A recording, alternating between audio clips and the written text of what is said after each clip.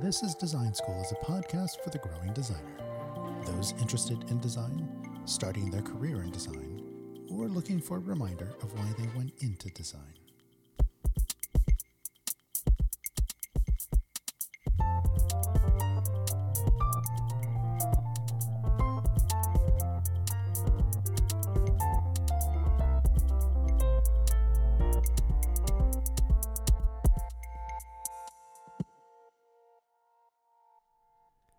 On this episode, we talk with Mitzi Oku, a senior interaction designer at Spotify and founder of Where Are the Black Designers. Mitzi talks about her journey from studying classical music to UX design, about how transparency begets a more forgiving culture, and her work in pushing the needle for diversity and representation so we truly don't have to ask, where are the black designers anymore?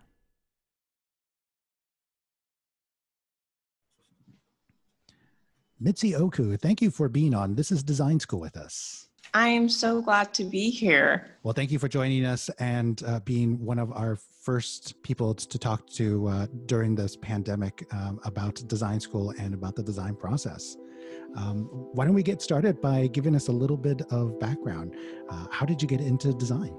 Yeah, it's a pretty interesting and long journey. So background to kind of everything. I started off in classical music. So I started when I was like 4, went through with it through elementary school, middle school, high school, got to college, went to music school for 2 years. And after my second year, I was just kind of like, I want to solve for people that look like me that are experiencing like all of these, like socioeconomic issues, because I had this like racial awakening when I got to college. And I was like, I want to do it with music because I'm in it now, but I just feel like it's not really possible. And because of that, and I was at this like predominantly white conservatory, it kind of like got to me, and I was like, I don't think I want to do this anymore. And also this future's not financially sustainable. So I went and I told my parents, completely worried that they were going to be like, what? Like, we spent all this money and all this time and energy, but they were super amazing about it. They were like, yeah, we were kind of feeling that you weren't really passionate about the cello anymore, because I was getting a classical music degree. And so they were like, okay, you can drop out of music school, that's fine, but what do you want to do? You have to do something. And I was like, and they're like, you're super into art. And I was like, yeah, I think I want to do like something with like art and technology, but I just don't know what it's called. And they were like, okay, like just book some tours, some school tours around the country. And so I did. And my dad booked a school tour for me, a private one at SCAD. And so we went down there, and, they had all of these amazing like people giving me a great tour and like counselors. And they were kind of like, what do you want to do? And I was like, I think I want to do something with like art and technology, but again, I just didn't know what it was called, and I was like, I don't know what it's called. And they were like, okay, it seems like you want to do like graphic design, so just like try that out. And so when I got into my major classes and everything, did graphic design, I was like, okay, this is great, this is amazing, and it's getting closer, but it's not exactly what I want like to do. Like it didn't hit the sweet spot that I was looking for. So I went to my counselor and I was like, there's something more that I want to do. And I was hearing like UX being thrown around at my school because their program just opened up when I got there. And he was like, okay, well, it seems like you want to do UX and it seems like that's of interest. So he was like, you can either take a computer math class. And I was like, no, I'm not taking a math class. And then he was like, or you can take a human computer interaction class. And I was like, I think I will try out that class. Even though it sounded intimidating, I had no idea what it is. I thought it was programming. I just didn't know anything about it. And then I got there, and my professor, Yoonki Chung, taught that class. And the way he taught it and the way he explained it and the projects he had us do were just so great. And that class was the class that really made it clear to me that like interaction, like UX was exactly what I wanted to do. So during that time, I really worked hard because I was like really passionate about it. And then I like competed in some hackathons, like got a fellowship at IDEO, so like spent some time there, like won a hackathon at SCAD, like placed in a hackathon at MIT and whatnot. And then, that kind of like led to me just like graduating with a graphic design degree, but like minoring in interaction design. And then, yeah, that's kind of the journey that I got into for how I became a designer. Wow, that's amazing. You mentioned there was kind of like this pivot point after you took that class in HCI. Like, what was it about that kind of tipped it for you? It was just like the endless opportunities to create anything, but have your creations be beneficial to anybody that wanted it to benefit from. So that was like really, really cool to see what you were producing like impact somebody in a way, whether it's positive or negative, but just produce something that could help somebody. So that was a turning point for me. And I was like, this is exactly what I'm looking for. I'm looking to use my skills to positively impact people. So yeah. You mentioned you did like lots of hackathons and fellowships and stuff like that. Were you, in the projects you were doing and approaching in those, did they have like specific themes or approaches, or what kind of problems were you tackling in those? Yeah, so they honestly varied. So with the hackathon at IDEO, because it was a part of this, it was for this initiative called Open Music Initiative, which is the brainchild of IDEO, MIT, and Berklee College of Music, where they're trying to kind of like create new music technology that kind of creates new like a stream of revenue for just like musicians and creatively solving issues within the music industry. So that was just kind of like, music technology themed. And we were like just kind of basically creating projects that were like proof of concept that, we could use creative technology to solve a lot of issues within the music industry. And then, with SCAD hackathons, that was just more based off of kind of like using your skills to solve for potentially like federal socioeconomic issues. And then with like MIT hackathons, that's just kind of like you can do whatever you want, like just with this like really broad theme of just like, humans making anything. Yeah. So SCAD, and while at SCAD, doing a variety of these fascinating projects. What happened after SCAD? After SCAD, I like hustled and landed a job at HP. I think like a few months after, and then I started in September and moved from Atlanta to San Diego and worked at HP for like 2 years. I just recently left in September, I think. Time has flown by. It's so crazy. And yeah, now I'm just kind of like on my way to my next job.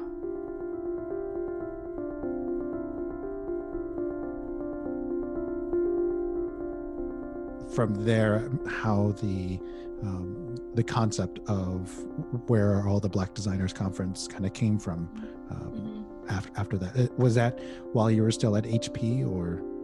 That was while I was still at HP. So it was kind of weird because I think after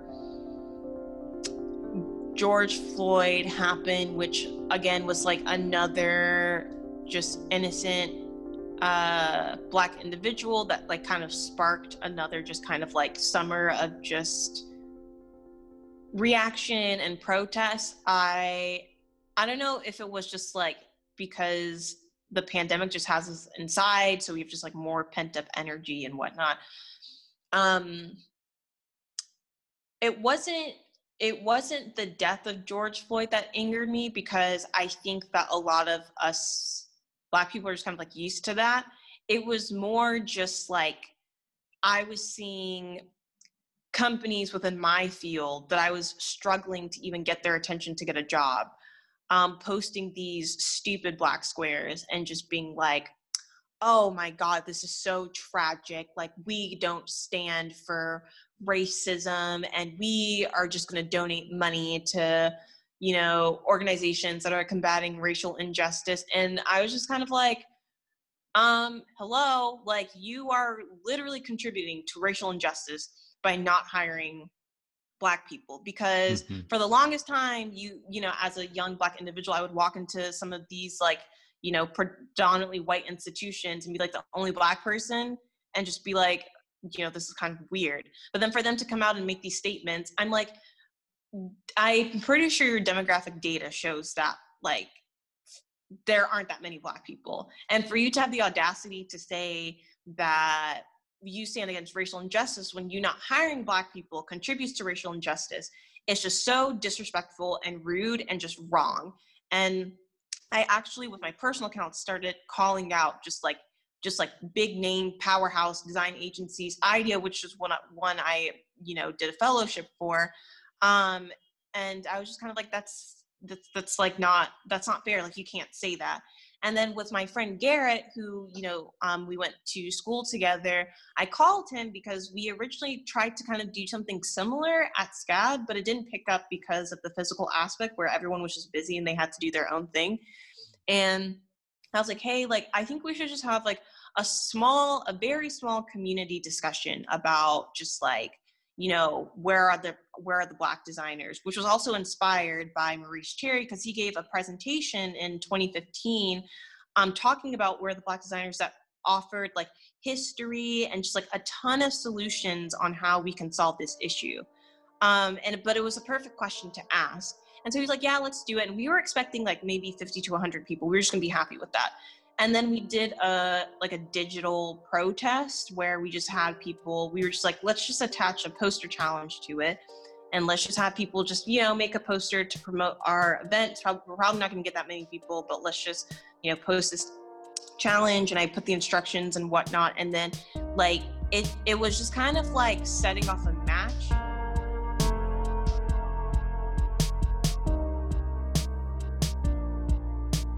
And then it just kind of like ignited and then went viral. And then, you know, a ton of people started RSVPing and it got to a point where it went from like 100 to 500. We were like, okay, that's great. And then, you know, exceeded, you know, a free Zoom room that we were just going to use. And then we were just like looking at the prices because I think it like reached over 1,000 people or so. And it was so expensive. And we had no experience of putting on big event, and we're just like, oh my god, let's just pause the RSVPs until we can figure it out. And then long story short, a lot of people just reached out and just really helped us out, which really goes to show that it wasn't just Garrett and I that put this together. Like we take the credit in the sense that like it was our brainchild, but it was really just like a communal effort and people coming together, because I think we were just all, you know, allies were very curious about this question. We, like Black people, are just like, yeah, we're out here. But, you know, like it really was just kind of like this awareness campaign of just like the injustice that, you know, Black people have to go through to even be considered to be a designer, and how tough that journey is, and like, and how early it starts, and how it's like a pain point at each like obstacle you get to, which is a ton of them. So that's how that conference came about. I think what's really interesting and powerful about that question, and kind of where it started with you calling out these big companies, right, is, I mean, I know I struggle with this at work sometimes as well. It's like, they're like, well, that's the demographic in our field. Mm-hmm. So the question is like, you know, where where are all the Black designers? Like, are they out there or are they not? Like, and I mean, they clearly are. But I think what's interesting about that is like talking about the system is like the challenges that get faced all the way from the beginning to even get to applying to a job. I was going to say also just the hurdles as well. You know, I think being a person of color as a designer is not just about being able to get access to it, but it's also the mentality of do I have the ability to go for it, or to be continuously rejected. And it's like, why bother? Because I know they're going to say no. You know, like that's let's say IDEO. That's you know, fill in the blank with whatever large agency it is. Like they don't hire people like that. They don't hire people like me. So why bother? And having to get past this mental this mental barrier, I think is very hard. You know, Yeah. I've been at this for 20 years, and felt it in myself, and I've seen it in my students, and yeah, it's hard. Yeah, it's really hard. And like, I think that's what really angered me, because I just remembered like having just really vivid flashbacks, when these companies would post these black squares. I had like these vivid flashbacks of me sitting in class and just remembering like the teacher talking about these prominent design agencies, but then going to look at the demographic of the company and their designers and seeing that it was all white, and just being, questioning and just being like, like, is this really for me? Like, I don't see a black person there, but I mean, it's an opportunity space to be the first. But at the same time, like, if I don't see anybody who looks like me there, is it even possible for me to even get to that level? It can only just be a dream at that point. Yeah. And then knowing that like there are plenty of people out there like me, and for companies to just have the audacity to be like, well, we don't know where they are. And I'm just like, I don't think it's the fact that you don't, like, it's not that we're not there. I think it's just like you need to look at your hiring practices, right? And one of our presenters, Elaine, she elegantly, presented the survey that she did that basically proved that like all of these hiring networks are white, but they also their hiring methods are through word of mouth. So of course you're not going to find any black people if your word of mouth networks are predominantly white. So it's just like we need to really talk about that and have a conversation of like hiring practices and how to go beyond these word of mouth, white networks and whatnot, to really bring in diverse talent, because it's for sure out there. It's just that like companies aren't properly looking, and then just like gaslighting black people and be like, well, you're not there, so we can't hire you,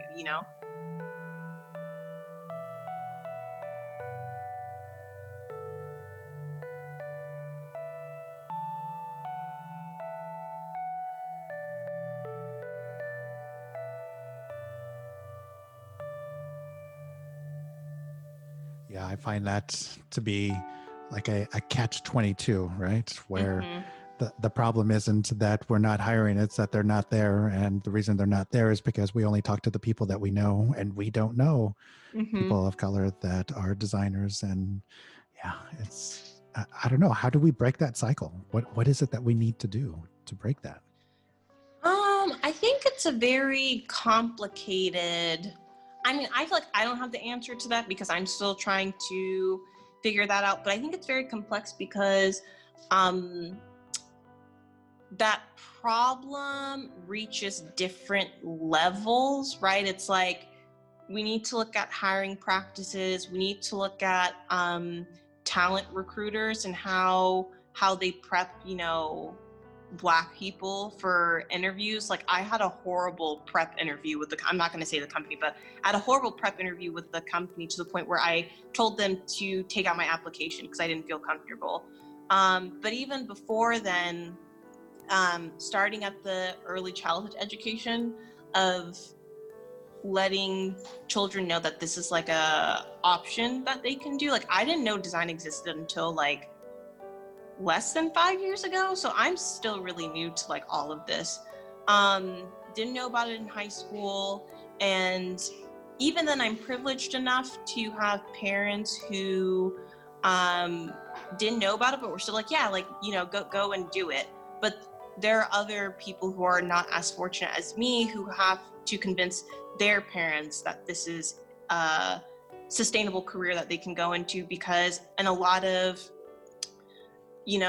predominantly Black and brown communities that are of low income, they equate money to like manual labor or just like the typical like doctor, lawyer, engineer kind of things, when that's not really the case. Like you can be creative and make just as much money as, a doctor can. So just like bringing more awareness to those communities, right? And then proper support, but also I think like a good relationship with just like, so not proper support, just like proper mentorship where students can see themselves. But there are also HBCUs, but I can't speak on HBCUs, but I think from hearing at some of the pain points too, like there needs to be better connections with like, you know, companies going to HBCUs and bringing out that talent as well, right? Because a lot of companies go to select, you know, predominantly white institutions like what is it, UCSD, where Don Norman teaches, you know, is one of them, but that's a predominantly white school, right?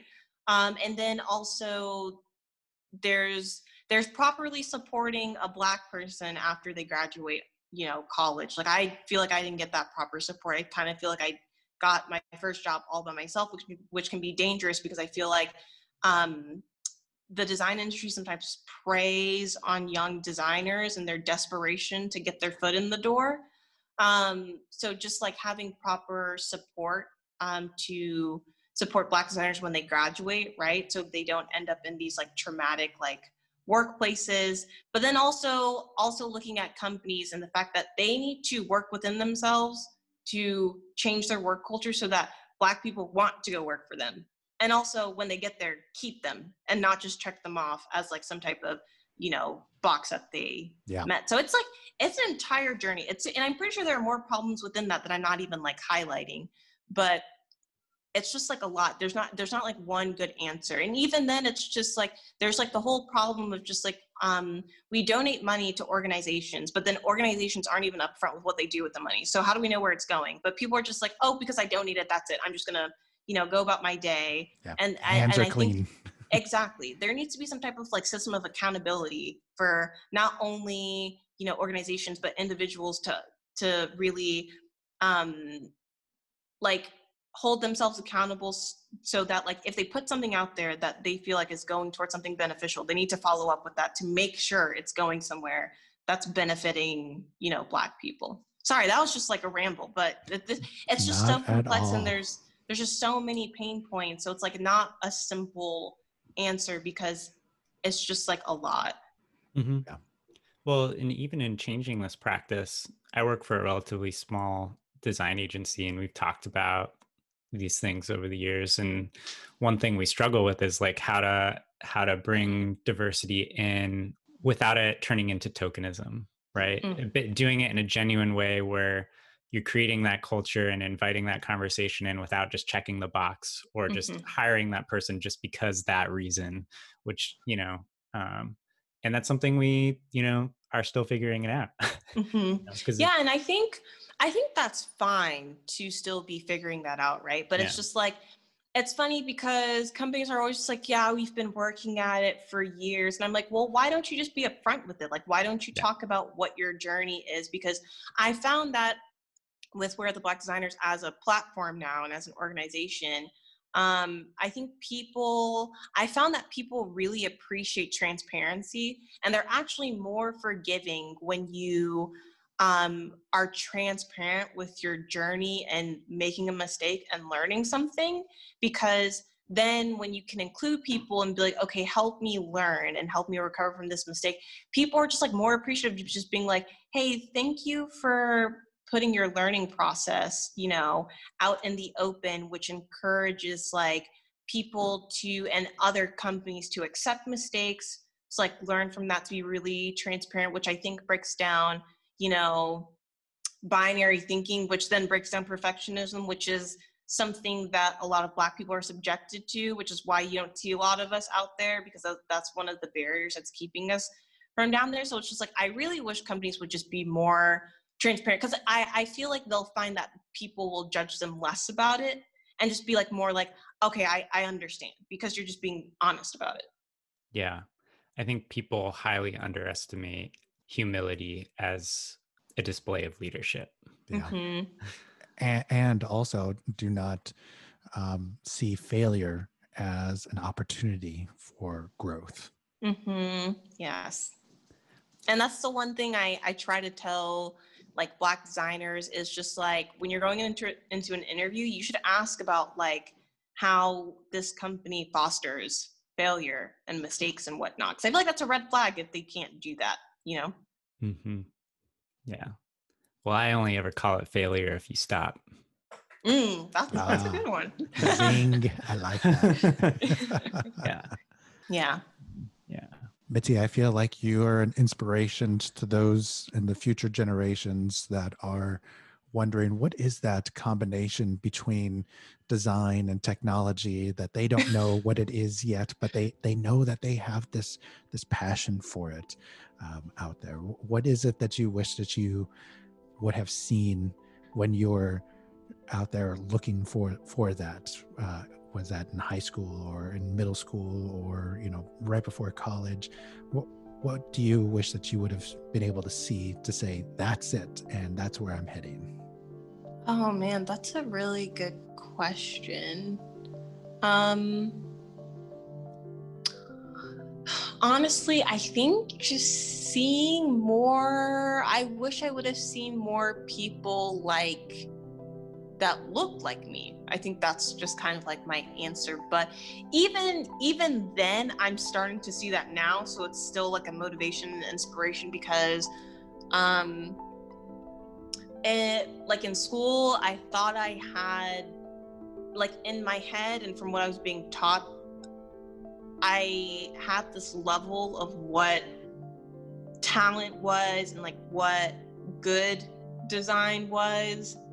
And then after the conference happened, and then all these Black people got on this platform and started showing their like portfolios, and I started meeting with like all these crazy, amazing initiatives. I was just like, oh damn, like the talent's like crazy. It's like, it's just like indescribable. I can't even put words, like use words to describe how amazing the talent is coming out of just like Black folks in design. It's just like beyond something, yeah, I just can't put it into words. It's not something that you can just describe, especially from what I saw in school and what I thought was good design, and then seeing that and I'm just like, oh, that's mediocre compared to like what I'm seeing now. So I wish I would have seen that more, because I think that would have pushed me even further to be stronger and better. And I think it just would have made me feel so much better, because I did struggle, like when I was at Scott, I did struggle a lot with like imposter syndrome, but I had it like really, really, really, really bad, to the point where I had like mental breakdowns that I was just like, I don't think that I'm doing the right thing. I don't know if this is what I should be doing. Luckily, I had friends that were like reassuring, that were just like, your way of thinking is great, and it's like what some people need. But yeah, it was definitely discouraging because I just couldn't see myself in it.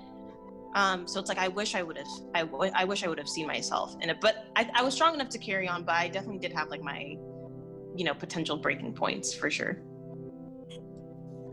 I think as we all do at some point, and I think realizing that is one of the things that makes us better designers, identifying and critically evaluating and then moving on from there, and finding new pathways and new ways of doing things. Yeah. A true hallmark of a great designer.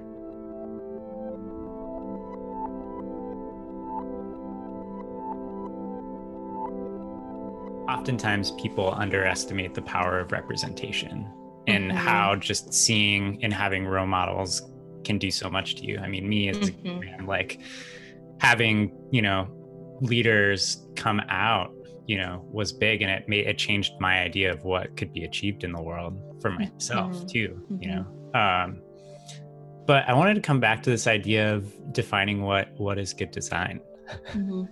Right?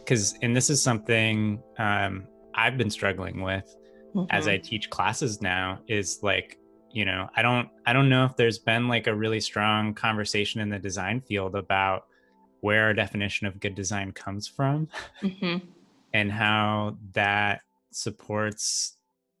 could help support these structures as well. I mean, our design history that's taught and our definition of good design comes from like these days, like highly influenced from like the Bauhaus and modernist and that's something I'm struggling with, and kind of redefining what good design is could also redefine what a good design hire is in some people's minds a lot. Yeah, So after all of this happened, I definitely did had like some type of like, I'm still having some like introspective thoughts and whatnot, because I went to a predominantly white institution where my education stems from whiteness and also white supremacy. So it's like, after the conference, I was kind of like, okay, how is how are my designs and how is my, creative process perpetuating that? And then also just like really questioning again like what good design is. I think it's a process. I feel like it's just a journey to figure that out, and I'm Mhm. still trying to figure that out. And I met with this crew called Design to Divest, that kind of like came out of the uprising this summer too. They're really, really amazing. And we're sister initiatives now because we love them so much and they love us so much. And I was like, hey, can you get this like workshop and whatnot? They're like, well, we're happy to do it.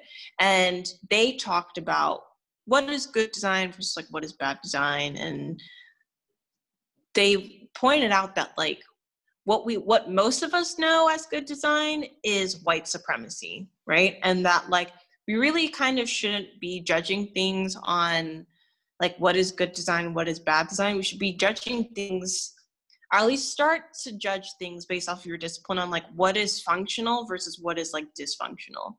And even then we had this like amazing conversation about um asking questions when you're designing something for someone, right? Like questioning like, okay, what am I designing? And then who am I giving it to? And should I be giving it to this person? And then, you know, if I'm going to be giving to this person that's going to be giving it to other people, like, is it good or is it bad? Like, who is it benefiting? And is it the right, is it like the right population? Like, is it like the right thing to do? If I get a design, that has to do with like designing for a certain population that I don't relate to, should I be designing it or should I pass it on to somebody who can relate to, that population? And even just like talking about like empathy and how empathy has just kind of been like weaponized in a way where it's just like we have put in empathy in our design process to where it's just like, okay, I need to figure out how I can relate to you. And when I can figure that out, since I can relate to you, I can therefore design, this thing that is for you, but is, I'm making it even though I am different from you, right? Like it's just super, super weird. So Mhm. it's just like, it's just kind of like this journey of just like, because I feel like when you talk about good design, it just branches off into so many things, like, the basis of what is good design, but also like the creative process that contributes to that.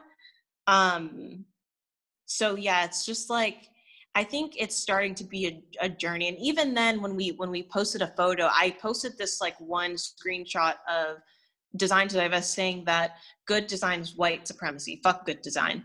And a lot of people were just like, yeah, but a lot of people, some people were just like, what, so are we supposed to be making like bad design now? Like, some things are, goodness is subjective as well. So it's like, we can't just say fuck good design because that also depends on like the person and like who it's for and whatnot.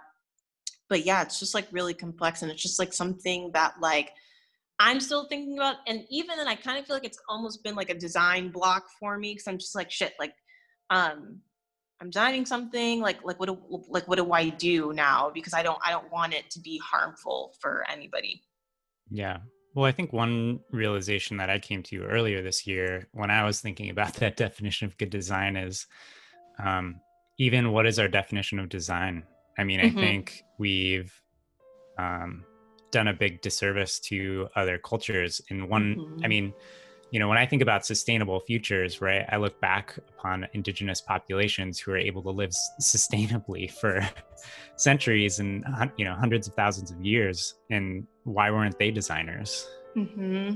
I mean, Mm-hmm. they were doing and making things with similar purposes that we are today, and they did it Mm-hmm. really, really well. But yet Right. we refer to those as craftspeople and artists now. Mm-hmm.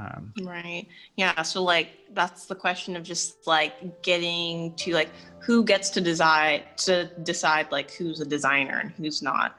Mm-hmm. Yeah. And so then that kind of helped broaden my idea of like what am I considering design, and then what am I pulling upon as like inspiration or pulling in, which is interesting. I mean, I think there's a lot of opportunity for redefinition and rewriting history there. Yeah. If you ask me, Mitzi, I think you have a book in you somewhere. I need to learn how to write first. Oh my God. Oh yeah. That's always been my dream, is to write a book, like a Philip Meggs tome, that is just something that survives the generations. Yeah. I guess, I mean, I think where we've been at as a country and as an industry, it's really easy to focus on the past, but I guess I'm curious to hear about what your vision and optimism or pessimism is for the future, and what that, vision would be. Yeah, I feel like I'm constantly asking myself that question. And it's weird because I'm not that type of person that can see super far into things. I don't even know what I'm going to be eating in like the next hour. But like, I think I have a goal in my mind that I'm really working towards, just pushing the needle for diversity and representation so that we truly don't have to ask where are the Black designers anymore. Like we're starting to really not ask that question anymore now that, they're really at the forefront, and now that there's this like light on them.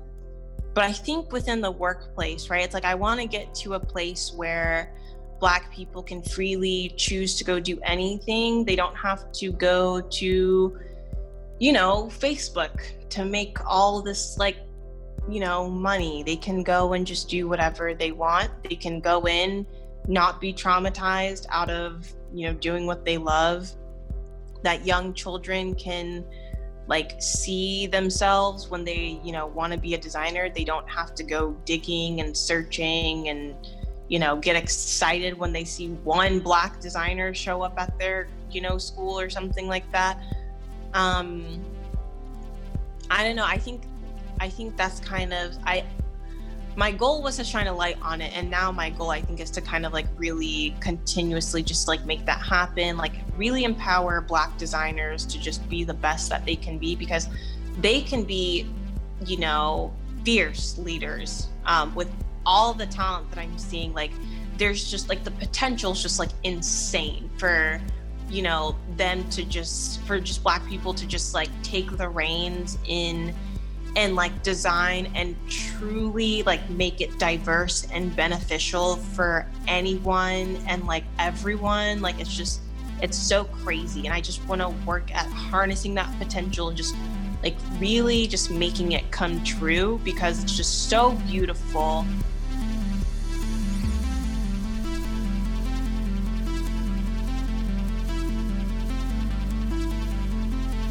Again, it's just like I'm at a loss of words when I describe it, because it's just like, it's like seeing this like gem or like this like power, and then just like not being able to describe to people how much good it can do for the entire world. So it's like I'm just trying to like push towards that, I think, because it's just so beautiful and everyone is just so caring and selfless and wanting to see others succeed. And it's just like, I just want to share that. I don't know. That's such a lame answer, but it's like, because I really just can't describe it, but that's just kind of like what I'm envisioning so far. I think that is an amazing answer. Oh, thanks. I think partly because, like we are recording this on the day in which the 2020 election is being announced. And while we are celebrating the election of President-elect Joe Biden, I feel like I'm celebrating the vice president elect, Right. Kamala Harris. Yeah.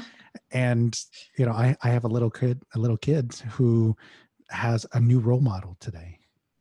And I think that that's the kind of thing that we need right now. We need role models that are able to put into words the things that are hopeful. Yeah. And to see themselves in these positions, and to be able to say that there is an opportunity here, and we don't have to dream, because we can see it now. Yes. And I think that's the way you described it. So thank you. Yeah. So Mitzi, thank you so much. We like to end the show with a segment we called the recommendation list. This being our COVID season, we thought we would ask a couple of questions that of things that you would recommend doing while we're quarantining, while we are nesting at home, while we're doing things. So I'm wondering if you have any recommendations of things to do during COVID. Things to do during COVID. Well, besides taking care of yourself and resting and eating and hydrating. So unfortunately, I haven't been reading that much, because honestly, since the conference, I've just been sending like a lot of emails and trying to be accessible to people to like talk to and whatnot. So if you want to talk to me, please send me a message and I will try to get to you. If you want to do something during COVID, we can talk. But the other thing I would recommend is I fangirl over this woman all the time, because I think she is a Black goddess, but I discovered her through the New York Times podcast, The Daily. And her name's Julia Bond, and they did a piece on her where she works at Adidas, and she protested her own employer, and it was the most amazing story. But the thing is, like, she's way more than that. Like, her portfolio is amazing. Her work is amazing. The way she just kind of like lives is like just so organic and amazing. So I recommend listening to that episode, and then just kind of like doing a deep dive on her. And also, what else? Yeah, I don't really know. I think that's mainly one of my recommendations. I think keep up with where the Black designers, because we're always moving so fast. And like we're always just like jumping from one thing to the next. Right now we're in like our back to school fall series. And if you have time, we actually put them on our YouTube channel, so you can go back and like watch them and like get some like knowledge and history on some Black design, which I feel like is what we need in our curriculum. Nice. And yeah, that's I would probably say that's my recommendation. Awesome. Yeah, I was going to ask you about things you're reading, but I guess that kind of covers it a little bit. Yeah, I'm just more listening to things than like actually reading. Yeah. No, I surprisingly, like I've always been an avid reader, and this year is probably the least I've ever read in my adult life, which has kind of surprised me. Right. It's surprising that I'm the opposite this year. Yeah. As soon as the pandemic started, I got into a variety of different things. And one of them was trying to catch up on books and articles that I've been holding on to. And similar to what I had said to you, that I think there's a book in you, Mitzi. I feel like there's a book in me somewhere, and I'm trying to figure out what that book is. I am inspired right now. Let me just say. Thank you. Totally other topic. I'm a huge music buff. Love music. Always curious about what people are listening to, especially while they're designing. Is there anything? That's a good question. So usually when I'm designing, I'm usually listening to like lo-fi hip hop instrumental beats, but I have this like sensual sad girl playlist on Spotify. And I've just been so in love with like all these Black women that make amazing music. Like I am like really obsessed with Cleo Sol. She, I think, is a Black British singer. She's great, and she's like super groovy. And then for some reason, I've just been super into like Chloe and Halle. They've had some type of like reawakening, and I'm just like really here for it.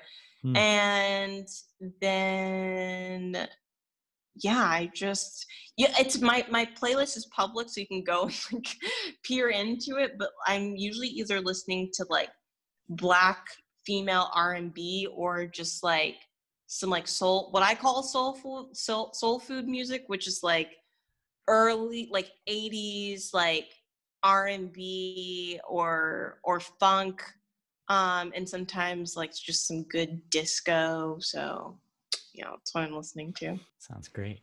Thank you.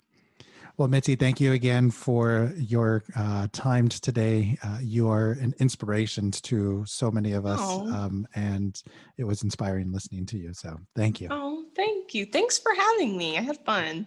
Thank you. This is Design School is recorded in the field where design happens. The music for This is Design School is composed and recorded by Michael R. Clark. You can find Michael online at musiclabtacoma.com. For additional information about each episode, visit thisisdesign.school. We'd love to hear what you like, what you don't like, and what you want to hear in the future. Follow the podcast on Twitter at TIDS Podcast. Also, don't forget to rate and review us on iTunes, and share us with your designer friends. Bye for now.